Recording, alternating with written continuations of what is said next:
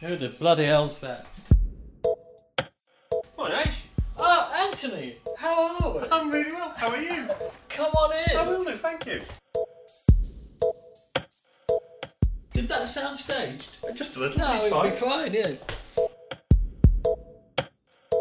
I'm going to embrace the whole lounge pant thing next time. I'm going to put my University of New Hampshire lounge pants on. You should indeed. You're listening to the Corona Diaries, a sometimes random and often irreverent attempt to understand the psyche of singer Steve Hogarth.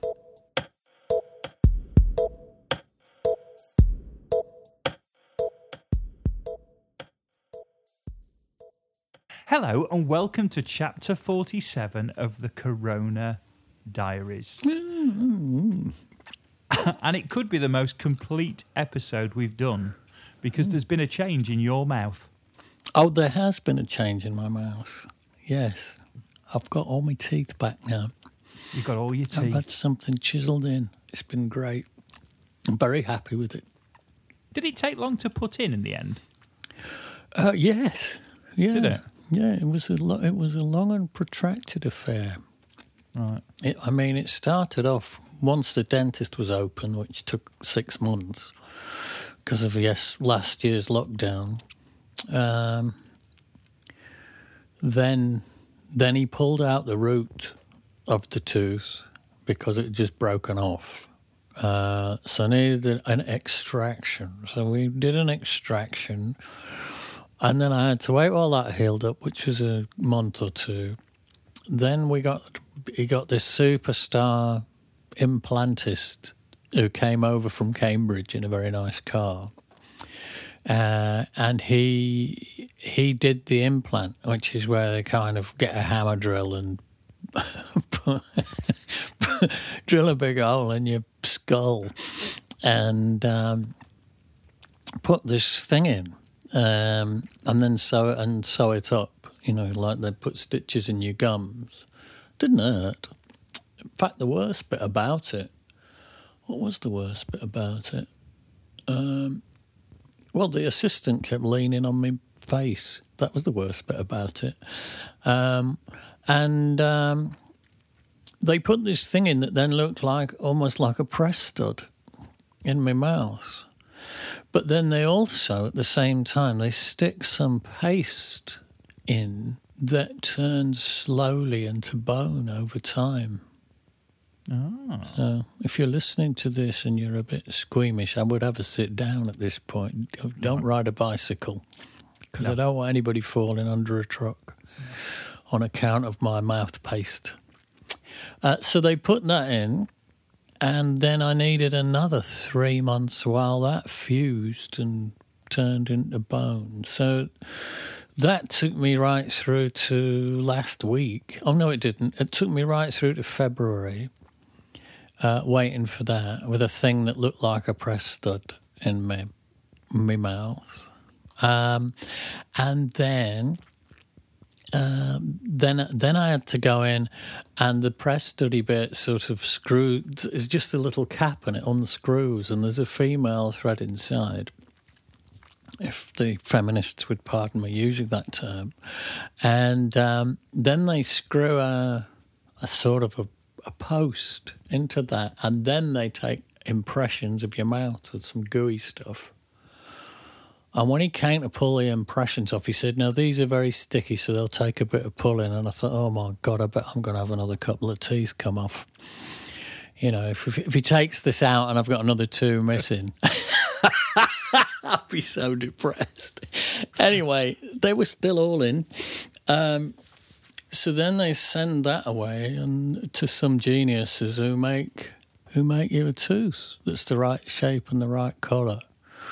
That took another 2.5 weeks, and that takes me up to last Thursday, at which point I went in and he screwed it in. But they screw it in with a torque wrench. It's a bit like, doing a cylinder head. Right. That makes your eyes water.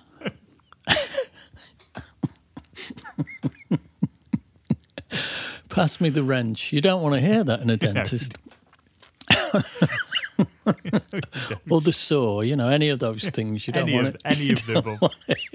Things you don't want to hear in a dentist. No. You don't want anything coming out of a toolbox, do you? You don't. You don't want the clanging of metal coming out of a toolbox. But there was. And he tightened it up with a wrench. While I kind of went, I can actually feel that. And he said, hang on, I'll put a bit more stuff in. So he kept putting more and more numbing stuff, in my gum. Anaesthetic. That's exactly the word. Oh, Lord, give us the anaesthetic. I was scared to mention it in case you went off for a little stroll with it and we lost you. I did go for a brief stroll then. I was back in the Colours Not Found in Nature album because I did use the word anaesthetic in that lyric. Anyway, so I'd popped to Sweden and now I'm back. And that was it. He screwed it in and he was saying to the assistant, they make those noises. Because you're not asleep, you can hear everything that's going on. And he sort of put it in and he went, oh. And then they're going, murmur, murmur, murmur, murmur to each other behind me, thinking, oh, shit. It's not right, is it? Oh, no, it's not right. It's not right. It's upside down. Murmur, murmur. Yet somebody else's. Sent the wrong one. Brenda's. Bound to be Brenda's. They've sent the wrong one. It's a molar, and it's in the front.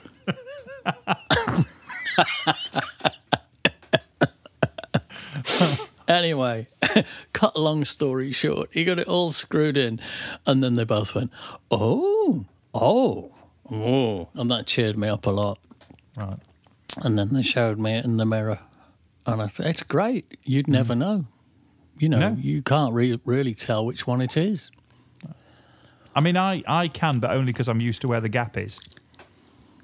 I could probably guess just knowing where the gap is. But no, you're right. Where is it? Well, it's that one, isn't it? Yeah.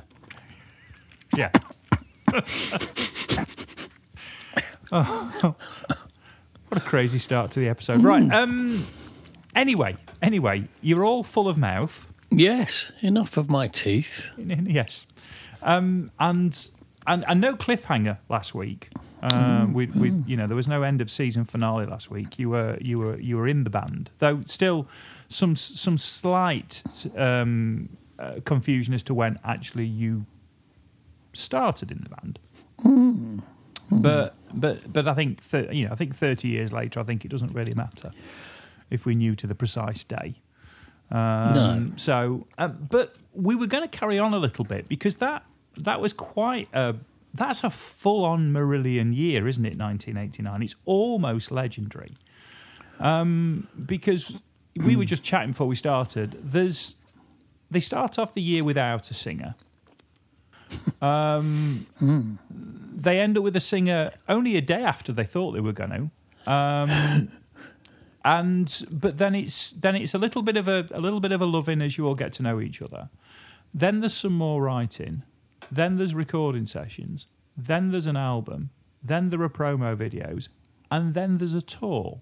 And that all, to a certain extent, happens or at least starts in 89. Yep.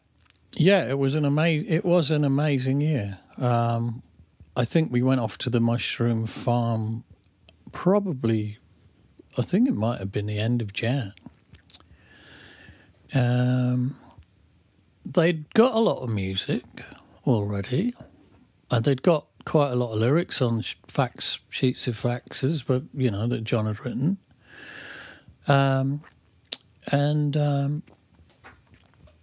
I'd got a couple of things in the bucket, and a couple of things I was inadvertently sort of nicking from my back catalogue, and by I don't know. I think we were only there about 3 weeks, and we'd kind of felt like we'd written Season's End. And EMI came down, and they had a listen to a couple of songs, and they were happy. So a few people came. The odd journalist came down, And then Rothers, I mean, one funny thing from that session was, you know, me getting used to Steve Rothery and his way of operating. we were all in the studio one day playing away, knocking through something. And he put his guitar off, put it on a stand, walked out the room. Didn't say anything to anyone. And I said to the band, "Where's he gone?" And they all said, "Who?" And I said, "Steve." Oh, I don't know, they all said. I said, "Well, he's gone." They said, "Yeah." And that I found that peculiar, and they found it completely normal. I'd never worked with anyone before who would just leave a room without saying, "I'm just gonna, left the oven on, or I need a pee, or shit, I've got to make an urgent phone call, or I've got to take an urgent phone, or something." So I found that strange, and they found it strange that I found it strange. And they were going, well, what's the matter? And I said, "Well, he's just gone." And they went, "Well," I said, "Well, is he coming back?" And they said, "Well, I don't know." As though it was all as though I was being weird, until I started to think maybe it was me. So I said, "Well, shall I go and get him?" And they went, "Well, if you like." So I go out of the studio into this sort of reception area. He's nowhere to be seen. I look out the window and his car's not in the car park. And he'd got in his car and driven away. So I go back to the studio. I say, "His car's not in the car park." And they all go, "Oh." Well, where's he gone? "Well, I don't know." So that took a while to get used. That took a few years, actually, to get used to this sort of sense of it being a bit fluid. That somebody could just get in a car and drive off in the middle of something. But that's kind of cool, isn't it? I mean, there's a reason people get into bands in the first place, and that's because quite often it's because they don't really function in the real world. So that took me a while to get used to. The sense of Steve just occupying his own universe, doing his own thing, and not feeling the need to explain anything. He's a man of few words. To this day, it's very rare to get an email from him with more than about 4 words in it. Unless you ask him about a MIDI interface, then you get several paragraphs. Because he's fascinated by technology. So that took a bit of getting used to. Anyway, I digress. So we did about 3 weeks, if that, at the Mushroom Farm, and declared that we'd kind of got an album. And then Rothers walked in one day with this pamphlet, this pamphlet of this glossy, what would you call it? Well, glossy sort of pamphlet. Brochure? I'll keep saying pamphlet until you say brochure, and then I'll go brochure. That's what I meant. Yeah. For Hook End Manor Studios. Oh, and he's going, "What about this? This looks nice." And we're all going, "Well, that looks very nice." And he's saying, "Well, I think we should make the album there." And we're all going, "Yeah, I think we should." And so we ran that past the management, and they said they would book it. And I think we got into Hook End. Can it have been March? In my head, it's March. Can't have been that soon, can it? Maybe it was. Right. Well, if you said 3 weeks at Mushroom, That that's- only takes us to sort that's of February, isn't it? So, end of Feb, yeah. So it might have been, it was the 9th of something. It was either the 9th of March or the 9th of April, but I think it was the 9th of March in 1989. And it was an uncommonly warm spring. right. It was just glorious. The sun came out the day we moved in, and every day was glorious until we left. I don't think we had one rainy day. We just had open blue sky and sunshine. It was like dying and going to heaven. I was in this room called the Oriental Room.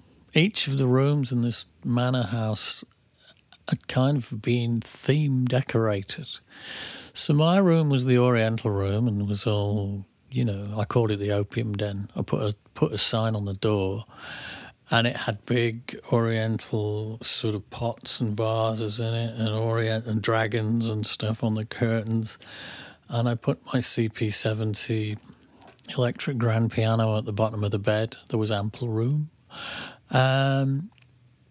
And what was really great there was two things that were great about Hook End. I mean, apart from the studio, which was great, and the swimming pool, which was great, and the weather, which was great. But there were two really great things about Hook End. One was that somebody did your washing. So, Always a bonus. Oh, man. So you had a pillowcase, and you would stick your dirty washing in the pillowcase, and it would vanish mid-afternoon. And the following morning, it'd all be ironed on the bottom of your bed. Oh. It was just blissful. And the other good thing about Hook End was there was a team of girls who used to cook and make you club sandwiches and pims and stuff. And they had a little car. And they would take you to the pub in the evening, drop you off, and then come and pick you up afterwards. So you'd be in the pub,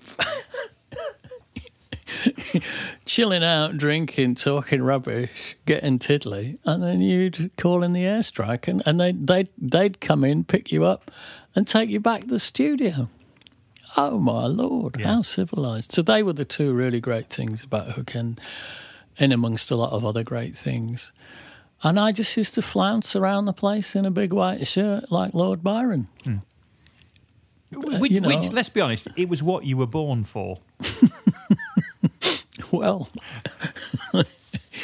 I'm yes.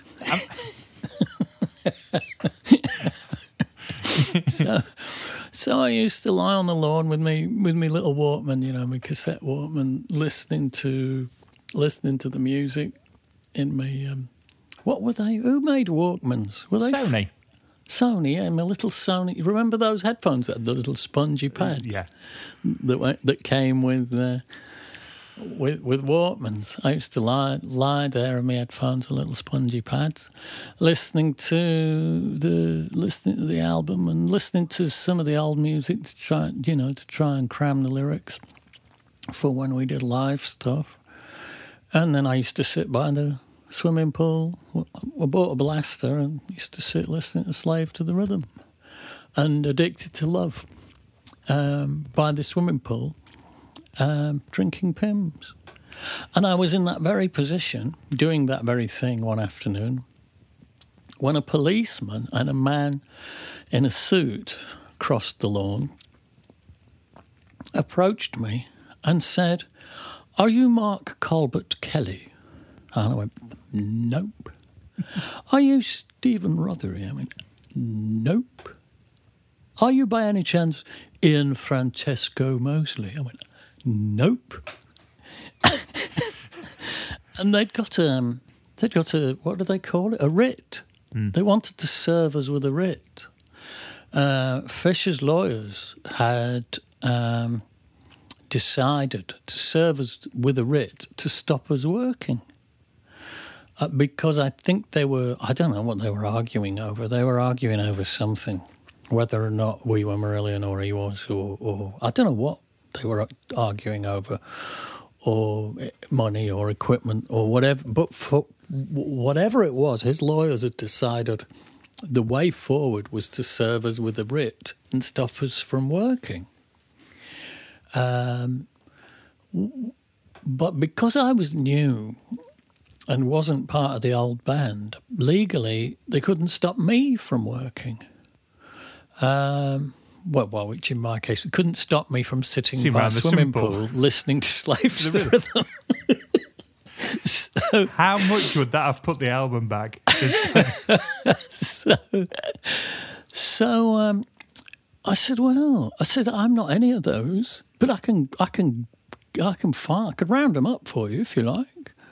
And they said, yes, that'd be. There's policemen all in uniform, and all of that, and a solicitor. So I went and I got Mark. Oh, I said, there's a policeman and a lawyer trying to serve you a writ. He went, oh, let me get a video recorder. So he went and got a video recorder, and he came out with the camera, and he said to the policeman, have you got any handcuffs? And the policeman said, well, yeah. He said, oh, could you just sort of dangle them about threateningly? So this cop was waving his handcuffs about. Mark's video in it. I'm drinking Pimm's. And this lawyer's standing there with a brown envelope. And they served us with a writ. I think I gave them a Pimm's and then they cleared off again. That was quite amusing. Well, they wouldn't have found Rollers, would they? I mean, he'd have popped off somewhere. And then there was another night. I was asleep. I was asleep in bed in my Oriental room with my heavy maroon velvet curtains drawn, and I was awoken by some kind of noise and chaos going on. I could see blue lights flashing through the slit in the curtains. And Mark had set all the fire alarms off in the studio. He was testing out a new burner for his hot air balloon in the control room, and he'd been drilling out the nozzle in this camping gas stove because he couldn't get enough flame, and then testing it. Bolts of flame were flying into the air, but of course, this being a recording studio, it was bristling with smoke alarms and God knows what, and they all went off. And they were connected to the main fire station at Henley. And apparently once the alarm goes off in the fire station, even if you phone them up and you go, oh, it's all right, it's nothing, they have to come out. So this fire, what are they called? Things that firemen travel in? Tenders? Engine. This fire engine, this big red fire engine, was parked in the courtyard under my bedroom window with the blue lights going round, and all these firemen were there with all the gear on and the helmets and everything. And I kind of gingerly looked through the curtain and thought, I'm not getting involved in that. And I went back to bed. And it turned out the following morning, they'd all turned up, and they were all a bit ooh-ah. They all had West Country accents. And you know that Dave Gilmore used to own this place, you know. Are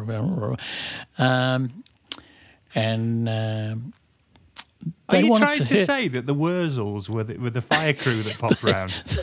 They wanted to hear some of the album. So apparently they're all sat in the control room while Mark's playing them what we've recorded with their feet up and their helmets on, all talking about barn fires. Oh, this is Jim. When he first joined us, he didn't even know what to do with a barn fire. Oh, we did laugh. And all of this. And Mark said, well, what do you do with a barn fire? He said, oh, nothing. You can't do anything with a barn fire. You just let it burn. So apparently that's what to do with a barn fire. If anyone out there's ever thinking of joining the fire brigade in a rural area. Or indeed has a barn. Or indeed has a barn bursting into flames. Stand well back. Don't even bother phoning anyone, basically. So that was another interesting thing that happened. And another interesting thing that happened at Hook End was the hot air balloons, of course, which Mark was working on at that point. We started off fairly low tech. Ian had this friend who used to make hot air balloons out of balsa wood and birthday cake candles and dry cleaning bags. those ones they put over suits. When Right. you get your suit dry cleaned, you get like a bag, a really flimsy bag, don't you? Well, Ian had this mate who'd shown him how to make hot air balloons like that. So we sent the girls off into Henley while we were working. Go and buy balsa wood dry cleaning bags and birthday cake candles. And they went, we shall. And off they went in their car. And they came back with all this balsa wood and these candles and these dry cleaning bags. And we set up a little production line in the kitchen.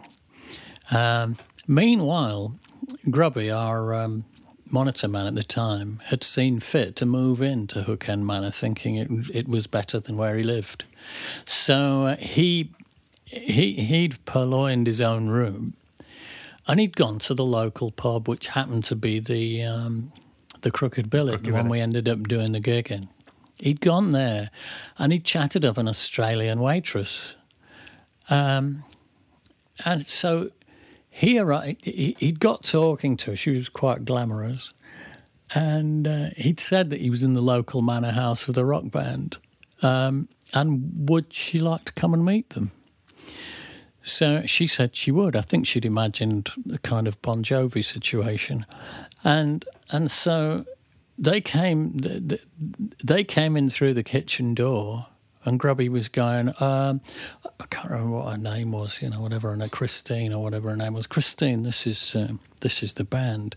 And not one of us looked up because we were so rapt, we were so concentrated on super gluing our birthday cake candles to these pieces of wood. There was just this hive of activity. These 5 guys frantically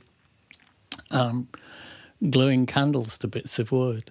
And I don't think anybody even said hello to her. So she must have thought, they're a bit of an odd rock and roll band, aren't they?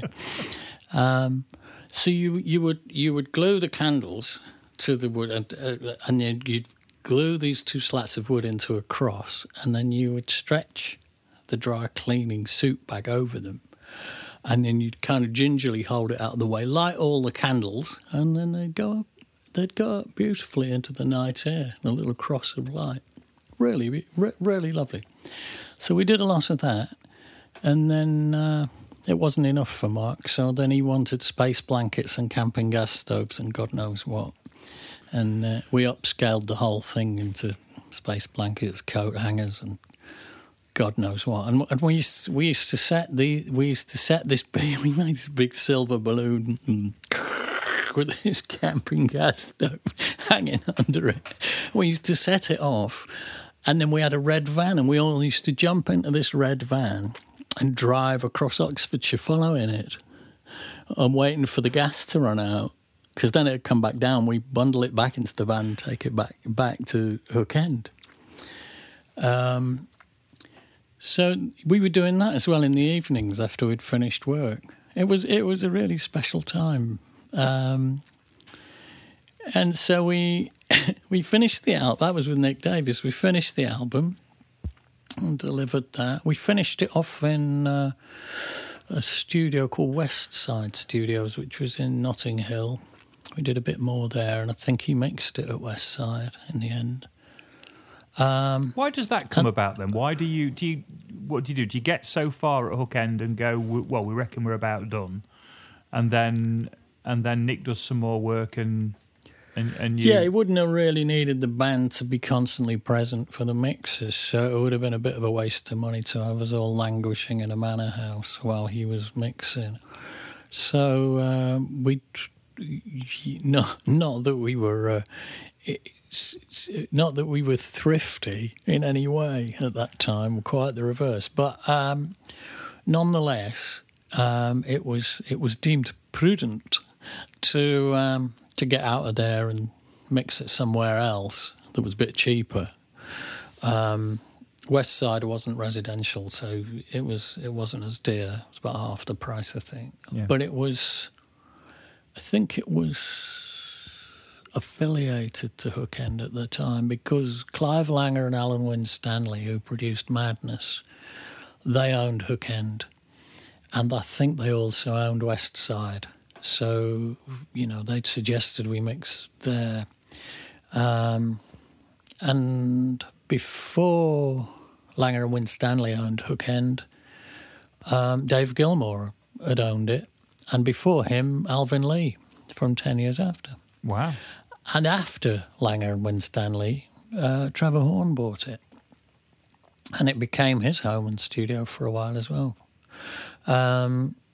So quite a history, that place. In fact, when we did Holidays in Eden with Chris Neal, we recorded that at Hook End as well. We went back. And Alvin Lee popped in one night and we had a chat with him. He's a nice fella. Every time Alvin got divorced, he used to give another house away. I've worked in a few of Alvin's houses. He'd got studios in all of them, and they're now all owned by his ex-wives. I think he probably lives in a tent. So we finished. We finished Season's End, and then, as you say, we made some videos. We went off to Brixton Academy and recorded a sort of pretend live video for Hooks and You, a performance, band on stage, me, jumping about, trying to be a rock star. And the only thing I remember about that was that a lot of the guys in the front row were wearing sort of sleeveless Levi jackets with lots of patches on. Thinking, blimey, that's a bit heavy metal, isn't it? Yeah, a bit status quo, that, isn't it? Meanwhile, I was mincing around in a Paul Smith denim suit. Yeah. Not denim, sorry, wash your mouth out. A Paul Smith linen I was grooving around in. And I left my wallet on the seat of the car in Brixton High Street, and I hadn't locked the car either. I left my wallet on the passenger seat, and it wasn't stolen. It was still there when I got. I had a bit of a panic. Shit, where's my wallet? Couldn't find it anywhere. Had a total panic. Ended up back out in the street, and there it was on the passenger seat. And I better lock the car as well while I'm at it. You found the car, though? I found the car was where I'd left it. Oh, right. Well, no, to be fair, your car's always been where you left it. Yes. So that's what I remember about that. And then we went off to Ireland to make the Easter video as well with Paul Cox. Paul was lovely. He was a stills photographer, really, Paul Cox. He was one of the go-to stills photographers for the music business back then. And he directed the Easter video, and we did that on the Giant's Causeway, the Antrim coast, and in the north of Ireland. And frozen stiff. I'd got my wife's tights on under my trousers because it was so cold. And several layers in this sort of dusky pink duffel coat that I'd bought in Windsor. That was Paul Smith as well. And we got back to the hotel and the Berlin Wall was coming down. That was the same day. So when was the Hooks in You video? Can you remember a month? It must have been, it must have been late summer. Right. Or early autumn, round about then. Yeah, I think so. So. I've not been to Brixton Academy much. I went there to shoot that. I've seen Massive Attack there twice, but I think that I can't remember. I very nearly saw the Police there rehearsing for the Synchronicity tour, and something happened and I never went. But I was invited down there by A&M. And somehow, what happened? Or maybe they were rehearsing, and maybe we got there and they decided to have the day off for... They'd probably had a fight. They were always fighting. Somebody probably punched someone else and declared an early night. So I never got to see that, which was a shame. I'm going to come over there, I'm going to punch you, and I'm going for a light supper. Yeah, I reckon that was par for the course. Of course. With the Police, from what I've heard. The fights are legendary. I knew one of their tour managers once, and he said I had to put them in different hotels. I couldn't even put them on different floors of the same hotel. He said they really couldn't stand one another. I just can't get my head around that. Isn't it a shame? Yeah, it is a shame. I remember was that last year or year before at the Prog Awards? I was sat with Andy Summers. I thought, wow, Andy Summers, and sat. They put me at the table next to him. I thought, God, I've got to tell him. I've got to tell him about the guitar on Tea in the Sahara, because it's just incredible. It's so visual. I can see the desert whenever I hear it. And I just wanted to tell him how amazing it was. And I thought, now I know they never really got on, so maybe I shouldn't say anything. And then I thought, I know what I'll say. And I said, Andy, out of everything you've done over the years, what do you feel is your best work? What are you most proud of? In the hope that he'd say, oh, that guitar on Tea in the Sahara. And I'd go, yeah, isn't it amazing? And he just went, well, nothing I ever did with that fucking band. And I went, I thought, well, what a good job I didn't mention that. For once, I didn't say the thing, the worst thing. You see. What a response. Yeah. I thought... Okay, all right. In which case, Andy, would you pass the bread roll? Time heals all wounds. Yeah, absolutely. Time is indeed a great healer. Let's disappear off and have a bit of diary. And you're back in the UK, aren't you? You're back doing Brave in the UK. Yes. And we're gonna Sheffield around City Hall. Yeah, that was where I decided to be a rock musician, watching Deep Purple. I had my epiphany and, was never the same again. No. And it's a fantastic venue. It's a really beautiful hall. Really, really beautiful hall. I saw so many bands there when I was about 17. I think Deep Purple was the first one. And then, yes, on Fragile, Close to the Edge. Genesis on just about all their tours. Nursery Crime, Foxtrot. What came after that? Can't remember. Selling England by the Pound. Wyndham Wuthering. Not Wyndham Wuthering. The Lamb Lies Down on Broadway. I saw them do that, I think, at Sheffield City Hall. I saw Focus there. Status Quo. Saw Quo there. Saw Uriah Heep there. Rory Gallagher. I think this is all in the diary I'm about to read. I do remember seeing all of these bands, but Deep Purple first, and having my mind completely blown and thinking, wow, nothing is better than that. Best gig I've ever seen at Sheffield City Hall was the Lightning Seat. Oh, actually no, because I saw Neil Finn there as well, and he was pretty special. Yeah, he's amazing live. I mean, Crowded House are fabulous. Yeah, they were very good. But the Lightning Seeds also were exceptional there. Ian Brodie. Yes, Mike knows that lot quite well. Have I met them? I might have met Ian Brodie, actually, come to think of it, somewhere. But Mike, our producer, he knows that lot because they used to be in and out of Bar Street quite a lot. Yeah, I'd imagine they would be. Yeah, it's that neck of the woods, isn't it? But anyway, we'll go and have a bit of diary, and then we'll come back and wrap it up. Okie dokie. Let me take you to Sheffield.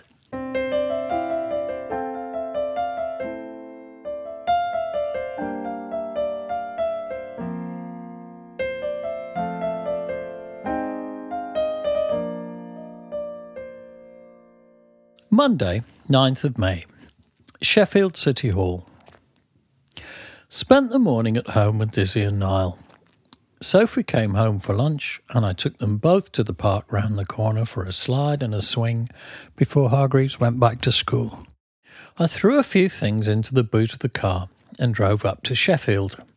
It was a nice day for a drive and the roads weren't too busy. I arrived in Sheffield around 3:30 and found my way to the City Hall parking the car alongside the truck. I went into the building through a side door and sat down to a spot of late lunch with Ian and Pete. There was much talk of starting up a catering division of Racket Enterprises, as Emma and Helen are looking around for a backer so they can go it alone. I went back out looking for shampoo and conditioner at Boots and the Body Shop.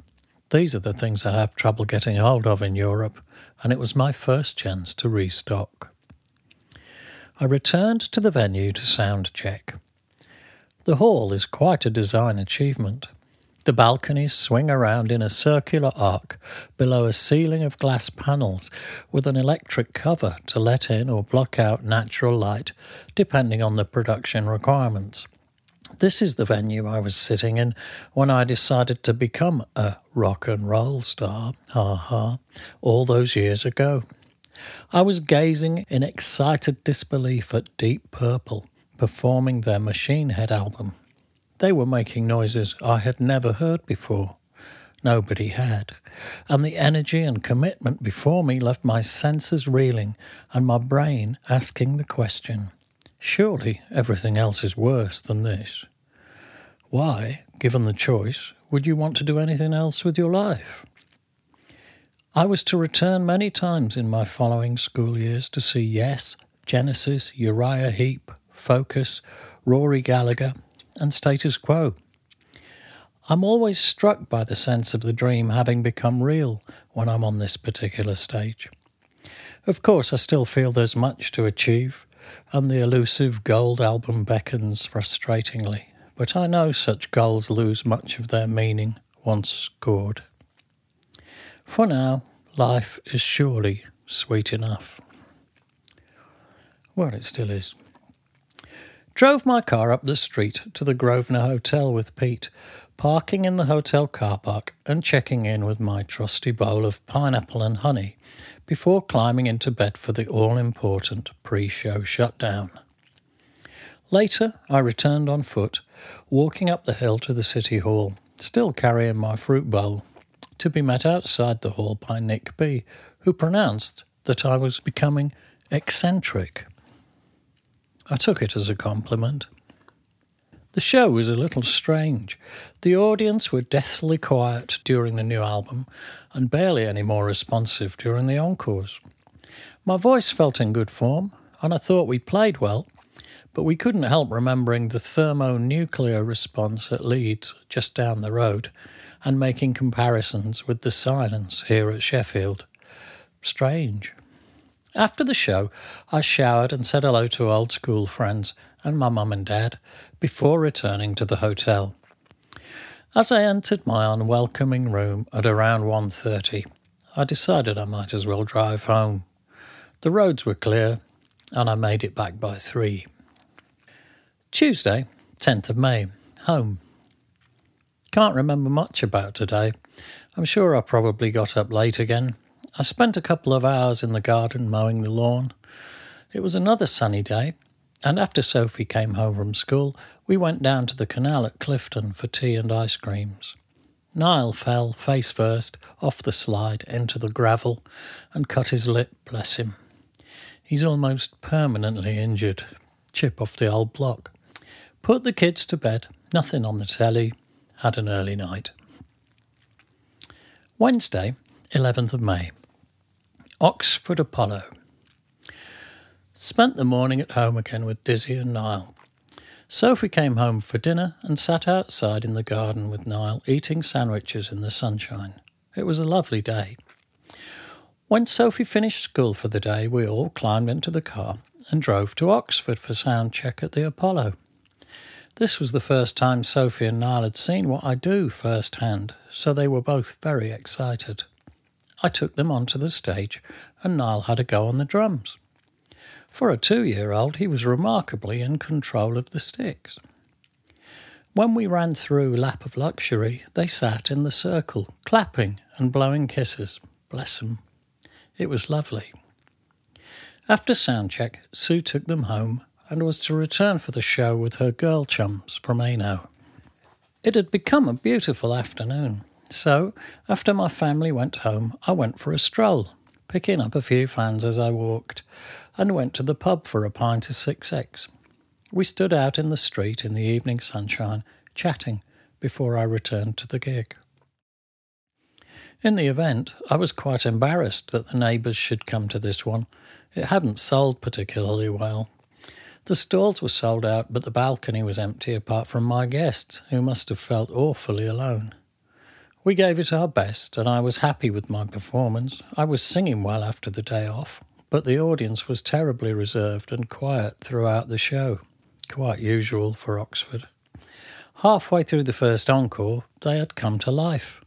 I remember saying to them, "Maybe we should start again now." After the show, I showered and chatted to the ANO girls, who all seemed to have enjoyed themselves. Annette said it was the best gig she'd ever seen, and Eloisa, the Brazilian, said I was a king. She had been drinking. On our way from the gig to the car, we chatted to a couple from Philadelphia who had seen "Yous Guys" at the Chestnut Cabaret on the last tour. I think he was called Jimmy. He was born in Scotland and had decided to return from America. It's a rat race there, man. We wandered back to the car and drove home to relieve Natalie, who had been babysitting. She's learnt to drive and split up with her boyfriend. Thursday, 12th of May, Manchester Apollo. Got up late around 11:30. Dizzy had let me have a lie-in, bless her. Niall sat on my lap for a while watching Chitty Chitty Bang Bang, his current favourite. Since our return from Europe, he's been a little less possessive of his mum and seems happy to be with me. I remember Sophie hitting the same age where she would first come to me and be affectionate. Heaven. Sophie came home from school for lunch and joined us watching the movie while eating pickle sandwiches, her favourite. Nick, John and Jack arrived at around 1:30 to pick me up, and we drove to Manchester, reflecting on the progress of Brave and what might and might not have been. John filled us in on the forthcoming schedule in Japan, Central and South America. When we arrived at the Victoria and Albert Hotel, Sandra Casali from EMI Press was waiting in reception with a journalist and photographer from Today newspaper. They seemed okay. Checked into room 404. All the rooms here are named after various Granada TV productions. Granada is just across the road. Mine was called A Breakthrough in Reykjavik, and there were photographs on my wall of some play or other which was about Gorbachev and Reagan having a summit meeting. Went to the Apollo to soundcheck. Our photographer friend was snapping away while the journalist picked our brains. Apparently, as a consequence of the, quote, hysteria, i.e. the extraordinary depth of feeling, following Kurt Cobain's death, the editor had decided to do an investigative piece on rock fanaticism. Well, they chose the right band if they were looking to research the mentality of an obsessively caring audience, as opposed to the kind of juvenile pop hysteria which is perhaps the stereotype. We sat in catering while I introduced the crew and described how the whole show works. They came to the stage for a guided tour of the back line during soundcheck, then went outside to interview the fans while we returned to the hotel. I went to bed in my Reykjavik room for a pre-show recharge before returning to the Apollo for what was to be a well-received show. Paul and Annie Lewis came back to say hello. Paul's looking 5 years younger than he did last year. The show went well. We gave a good account of ourselves and the crowd were really vocal. A noticeable and welcome change after the sedate Guildford and Oxford crowds. After the show, I showered up and went downstairs looking for my old chum Angie Fountain, but she'd left. I went outside and signed stuff for people for about 20 minutes before returning to the hotel, where we sat in the bar with John A., Joe Rothery, Sandra and the journalists, drinking beer and eating bacon and marmalade sandwiches until around 1:30. Before retiring to bed. Friday, 13th of May, Newcastle City Hall. Checked out of the Victoria and Albert and had a coffee in the bar with Ian, Pete, Lorraine, Sandra and Mark the photographer, before we bundled into the 3 cars for the drive to Newcastle. Lorraine went with Steve, Ian and Mark to interview them during the journey. Got a bit lost in the one-way system when we arrived in Newcastle and had to break a few traffic laws before finding the Copthorne Hotel. I was to go overnight to Nottingham tonight, so I wasn't checking in. Mark wanted a photograph of me unpacking my bags in a hotel room, so I borrowed Nick B's room and unpacked his bags instead, while Mark snapped away before driving to the Newcastle City Hall for food and sound check. The hall was larger than I remembered. After soundcheck, we went outside to do a band photograph with Lorraine, and then I went for a snooze on the bus, leaving her in the dressing room with my laptop so she could have a read through my diary. The show went well. I don't remember any particular highs or problems. It was a good night, but obviously not outstanding. If you're reading this diary, you might by now be wondering how I seem to concentrate on the events of the day rather than the shows themselves. The fact is that the shows tend to erase themselves from my memory as they happen. I think it's the adrenaline. It's a very similar process to dreaming. No matter how intense the dream, all but a very few, and then it's an inexplicably random selection, are remembered. I tend to remember the technical problems with greater clarity than even the most brilliant moments. If I damage myself in some way, falling off the stage, twisting ankles, ricking my neck, breaking teeth, etc., I tend to remember that too. After the show, I chatted to our agent, Ian Huffam, who's just out of hospital from a detached appendix. He nearly died, and although claiming to be fully recovered, looked very weak. I told him he should be at home in bed. It's a funny business, rock and roll. If he worked for EMI, he'd probably have stayed off work for months. Thank you, Ian. I was in no hurry to leave the gig, as I was going overnight with the crew, so I hung around in the dressing room with John Wesley and the girls from the French fan club who wanted to know what I wanted for my birthday tomorrow. I told them socks, fireworks, and a can of beans.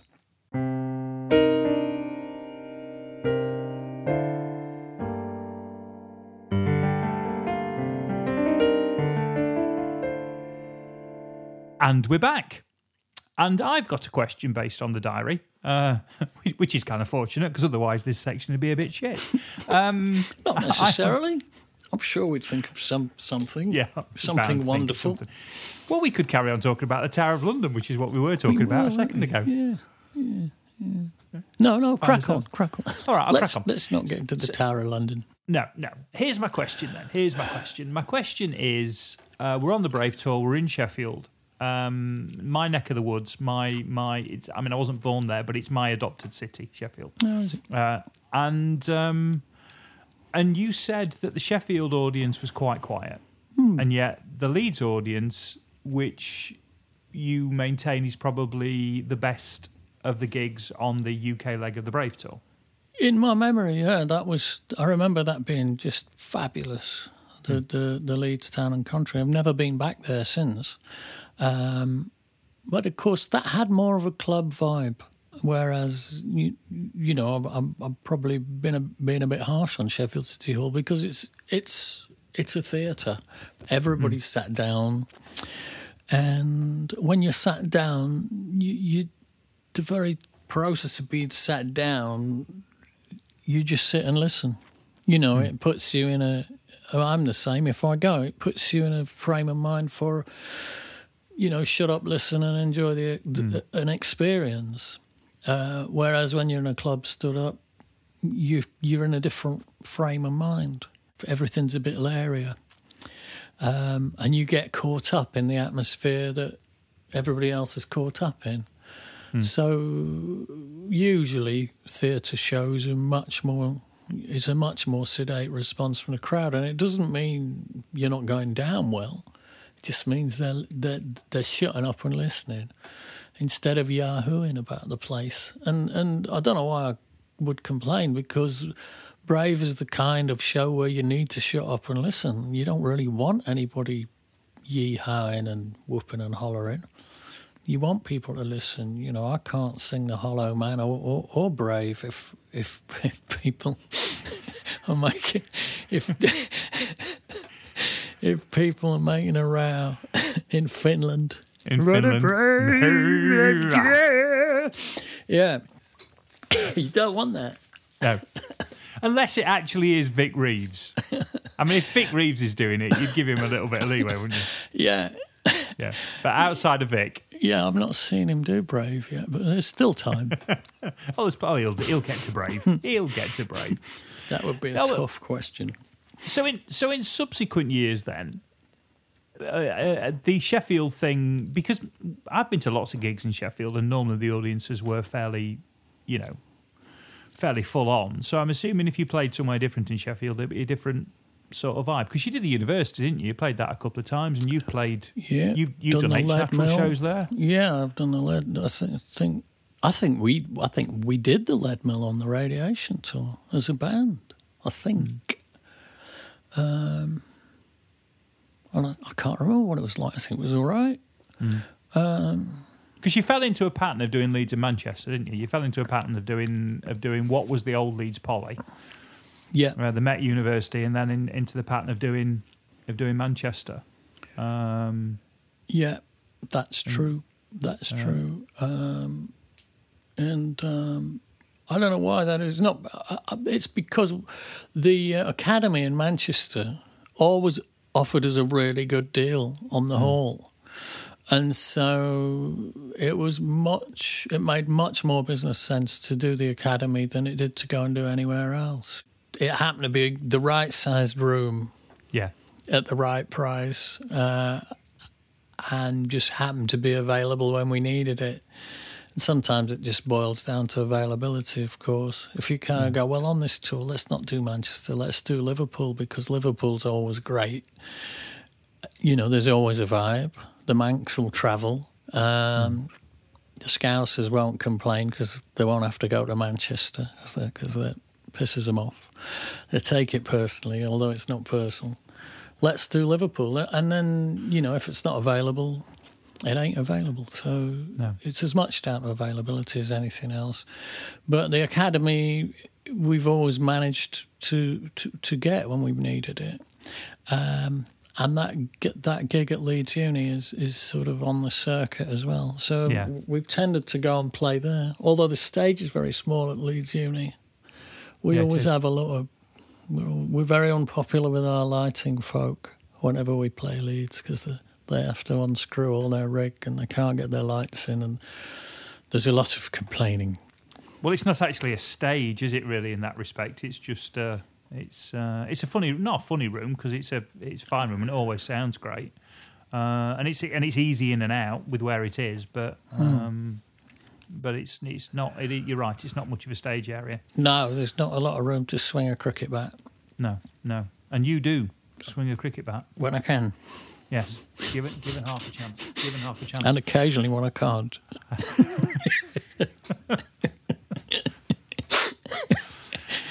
Oh dear. Well, I think we'll kind of leave it there. I mean, it's been a bit of a momentous week, really. I mean, Tooth's been sorted. Yeah. I'll just bang on it to prove. All there. We've got through the latter stages of writing and recording and releasing and doing promo videos for an album. So we've cracked on quite a bit in terms of the Season's End story. What I do want to come back to next week, though, is, and we won't keep going on Season's End indefinitely, but the one thing I would like to talk about is that first Marillion tour, because that must have been quite a lot of new experiences for you in terms of, the kind of venues you were playing, the whole setup, what was involved with the band going out on the road. There were reasonable size places, weren't there, that you played? Yeah. Well, in theory, it was a whole new experience and a leg up and a whole other level of professionalism and all of that for me to slot into. In practice, however, dot. I'm going to leave that hanging there. Leave that hanging there till next week. And we'll find out about the trials and tribulations of the Season's End tour, folks. Right, well, I'll see you next week. Righty-ho, Ant. Well, have a lovely week. And, Have you got anything exciting planned? You're not in the studio this week, are you? No, not in the studio this week. So no, I might have a little tinker about with. We've got new song ideas now to a point where they're tinker about withable. So I might tinker about with some of the ideas a little bit, see if I can develop them a bit musically and lyrically. It's quite an exciting time, this, because you start to, if building a house, it's like you've got the drains in, you've done all the dirty stuff below ground. You've got the damp course in, and you've got a pretty good schematic diagram of what it's going to look like, but there's still plenty of room to change the shape of it a bit as you get stuck in with the bricks. So we've got the bricks out at this point. No more muddy work. The bricks are out. So I might do a bit of that, a bit of bricklaying, and I'll probably go. I'm going to catch up with my grandson this week as well, somewhere in a field or a play park or something. Still not allowed in the house, obviously, but I have been jabbed now, so I think I'm fairly safe. But you've got to follow the rules, innit? You've got to follow the rules. Follow the rules. Think of everyone else. It's not all about me, even though I'm a singer. No, it's not all about you, not even on your own podcast. Well, I'm going to leave you. I'll leave you to find your trowel. Okay, I'll go and get my mixer going, and I'll see what I did there. That was a pun. Yeah, it was very good. I'll see it. It was an accident. I'll see you next week. I'll see you next week. Toodaloo. I'm going to press stop now. I'm pressing stop now. Thank you, Jennifer Tyler. Thank you, Mike Briggs and Miles Schofield. Thank you, Raymondo Paiva Jr. And thank you to Terry Newgall from Norway. Thanks very much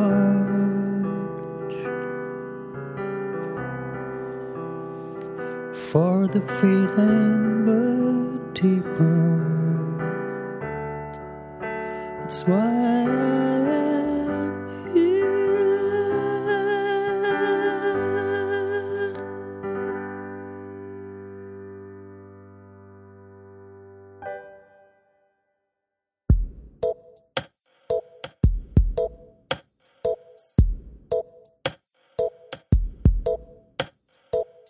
Thanks for listening to the Corona Diaries. It featured Steve Hogarth with the insights and me, Ant Short, with the questions. If you enjoyed the podcast, please consider subscribing and maybe leaving a review, as this will help others find it. You could even share with other like-minded souls, should the mood take you. This has been an A Short Stories production.